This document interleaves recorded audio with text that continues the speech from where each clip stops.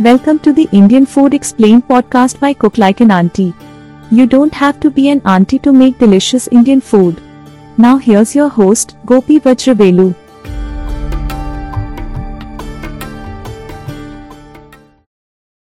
Hi everyone, welcome to the Cook Like an Auntie podcast. Today's guest is Chef Keith Sarasin. He's an American chef who's dove deep into learning Indian food from Aunties and Indian Chefs. He's also the co-host of the More Than Masala podcast and has a YouTube channel fittingly named Keith Sarasin, where he cooks Indian food and travels around India. Welcome, Keith, and thanks for joining us. I'm so happy to be here. Thanks for having me. Yeah, I'm really excited to have you on. I've been watching your YouTube channel. I've listened to a couple of the More Than Masala podcast episodes, and I think they're really good, and I think you're like diving deep into Indian food in certainly a way that I cannot because I'm not a trained chef. So I'm very excited to have you on. And first, I wanted to know, how did you get interested in Indian food? Yeah, so kind of a crazy story. I grew up really picky eater, and I feel like all Western people, we were raised with chicken nuggets and mac and cheese. And I had a friend, and his family had an Indian restaurant, and I would go over there and we'd play computer games, and he'd always be like, "Oh, try this dish, try this dish." And I think I had a lot of those preconceived notions that come with being a Westerner of like, "Oh, this is going to be spicy," or "This doesn't look like what I grew up on." And so I was a little shy and timid. So one day we were playing a game and he's like, "If I beat you, you have to try Indian food." And I always say it's the best bet I ever lost. The next day I had a go-in dish, chicken vindaloo. And man, my first bite of vindaloo was a lot like Neo when he saw the Matrix. I just felt like this entire world opened up to me, and it sent me down this huge path of wanting to figure out how is something this delicious and complex and craveable, not just delicious, but like craveable. So the next day he's like, "I got to get some spices for the shop. You want to go?" So we went to a small little spice store in a place called Nashua, New Hampshire.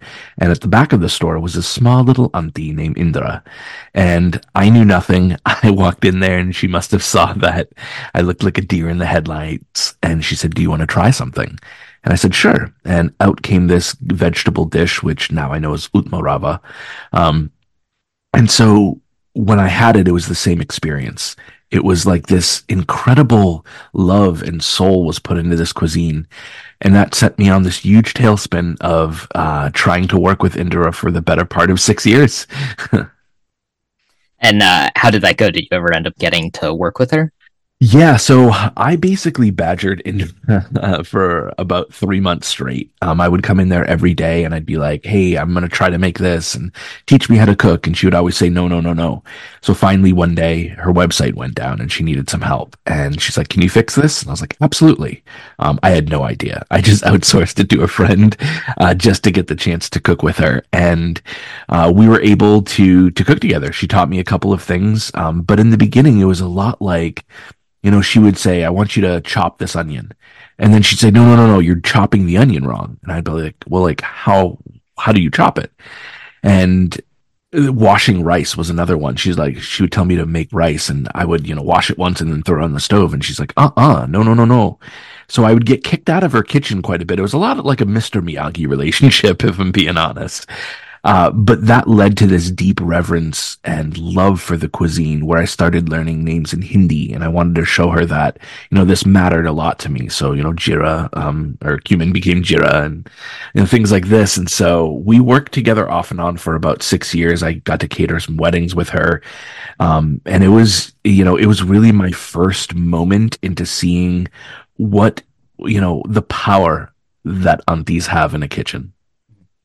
And roughly how old were you? Like, were you already a trained chef and now you were like kind of learning the Indian food, or was this before you had even like started cooking professionally? So I think, I always say, people ask me what's the difference between a chef and a cook, and experience in leading a kitchen. At that time, I was very much still a cook rather than a chef. I was in my, mid 20s at that point, or early 20s. And that made a big difference on kind of when I met Indira. And it wasn't until the last like 16 years or so that I really developed a deeper passion for it as I started to move forward. Awesome. So as we're recording this, your YouTube channel has been coming out with a lot of videos about like you traveling to Mumbai and around India and like sharing the food you've had and the people you've met. For the first time you went to India, what were some of the things that surprised you? I love that question. India, I read this article right before I left, and it says, "You don't visit India, India visits you." And I think from the moment you get off the plane, you know that you're in a different place, in a place that's special. The sheer amount of people in comparison to the United States is overwhelming at first. Being in just a auto rickshaw, driving getting driven to the apartment for the first time. We decided, my sous chef and I, we decided we weren't going to stay in any hotel. We were staying in an apartment. You feel like you're going to die in an auto rickshaw in the beginning. You're looking at traffic and it's going in and out. And I think the first lesson that India teaches you, and I'm actually writing an article about this now, the first lesson India teaches you is to surrender. It's that your preconceived notions, the way that you live your life, it doesn't really matter right now. What matters is being present and surrendering. And I think that was one of the biggest lessons I learned right off the bat. I say that, Mumbai might not be for everyone. It certainly was for me.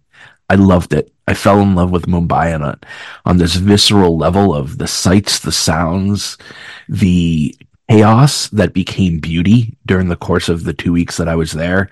But more than anything, it's the spirit of the people, like jugaad, right? Like, it's just like this, jugaad is this Hindi word that just kind of means like, you figure it out, you get it done. And I think that to me was one of the most profound lessons. I deeply, deeply fell in love with India on that trip.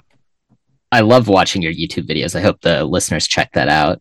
It's really nice to like see the restaurants you're going to and also just like walking around the street stalls. Very interesting. What are some of the differences you found between Indian food in the US versus Indian food in India? Indian food in the United States consistently tries to apologize for being Indian food. Really, I think that a lot of desi chefs and restaurateurs will come here and they say, well, this is an American palate, so therefore we have to apologize by coming to your table and asking, how spicy do you want this? And I think it does a grave disservice to what I consider is the most beautiful cuisine in the entire world. The fact is, Western palates are not going to explode. No one's going to die. Everything I had in Mumbai was not that spicy. And I think the preconceived notion and myth that all Indian food is spicy is something that's now perpetuated in the Desi community. So therefore, when you go to India, one of the first things you understand is there's a difference between spicy and spice, right? The masalas that they use are ground super fresh. The quality of spices they're getting is unparalleled. So you're getting this whole other level of flavor that I think is often remiss in the United States. Yeah, I can agree with that. I've been to India only a few times as an adult, but like, eating Indian food here in the US, it's very spicy and I'm not somebody who likes a lot of spice, but when I went to India last time and we went out to restaurants, I ate at my cousin's houses, I ate at my aunt and uncle's houses. None of the food was a spice level that I could not handle. It was all very pleasantly spicy. The only dish I had that was too spicy for me was a Manchurian dish, which is supposed to be spicy. And so that was something that surprised me. So I get what you're saying about, people here, it's, they have to make money. It's a business, so that they make it spicy. So I totally get what you're saying. And I'm glad that you're like bringing awareness to this now. Yeah, I think there's a level of education that comes with all of this, right? Like, we could sit here and name a dozen dishes off the top of our head that really aren't spicy. Poha and its nature isn't spicy. Idli isn't spicy. Dosa isn't spicy. It's what we decide to put in it. If you're in the middle of Andhra Pradesh and you're having meals that are there, you could find spicy meals there. There's dishes like vindaloo and balchao that are supposed to be spicy.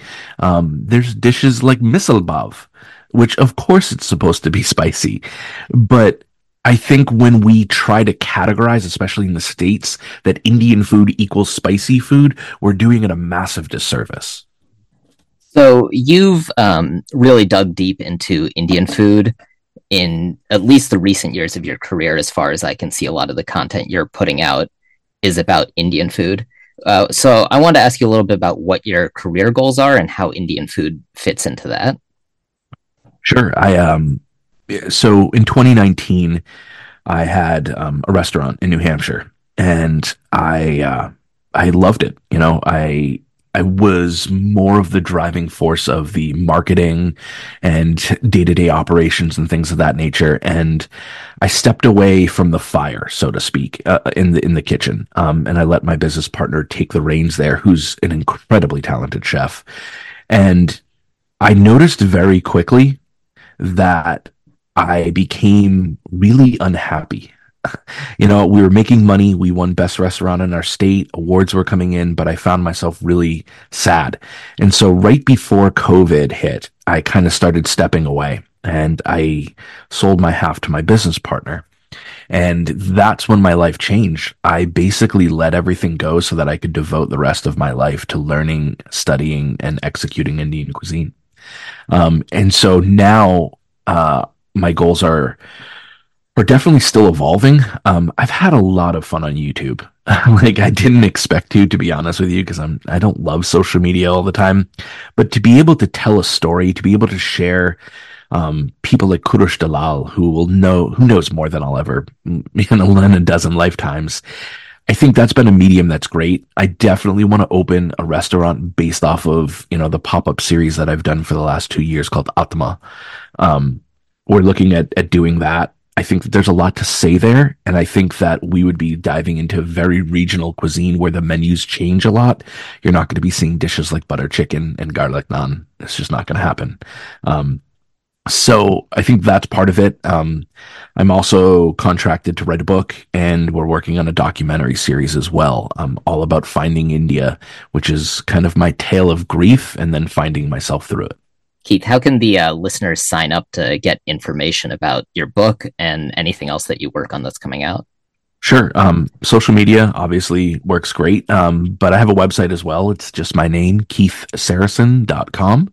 And we have all that info up there all the time. Awesome. I will definitely leave a link to that in the show notes so the listeners can find that and sign up for your newsletter and stay in touch with you.